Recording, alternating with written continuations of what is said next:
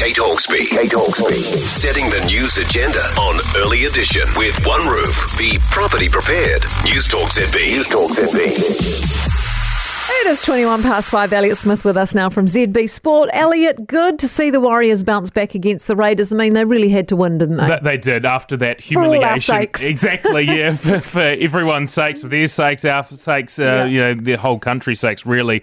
I don't think it could have handled another 70-point drubbing like they had on Anzac Day. To their credit, they didn't play that well, in all honesty, in this game against the Raiders. But again, 2 points is 2 points, and to bounce back like they did, to collect those 2 points for the competition, that I think is really big for them, because these are the sort of games that a couple of years ago, even last year, might have just triggered a 3 or 4 match losing streak.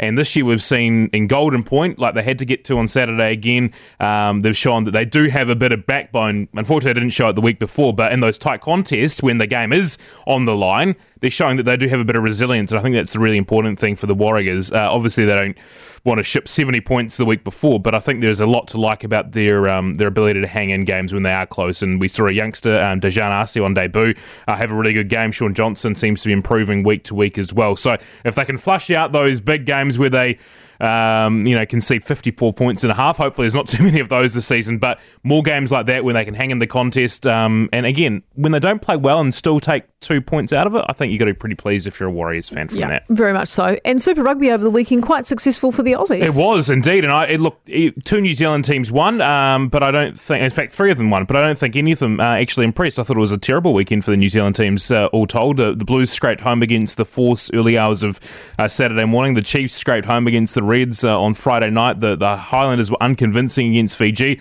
The Crusaders lost to the Waratahs, and the Brumbies beat the Hurricanes relatively comfortably yesterday afternoon. And we're sort of seeing, there's a lot of talk before these crossover games started that New Zealand was just going to cruise home, and Australia, they won 2 games of 25 last year. It might be similar this year. Well, already they're showing a lot more backbone than what we saw in 2021. And the good news of the competition is that's what it needs, isn't it? You don't want to have New Zealand just running right over these Australian teams year in, year out. And I think just if you can even up the competition, that's what it's good for. What's good for the competition. And I was very unimpressed by the New Zealand teams as a whole over the weekend. And the good news for the Australian teams is that the gap has closed. The Crusaders in particular, they've lost 2 games in the last 3 weeks.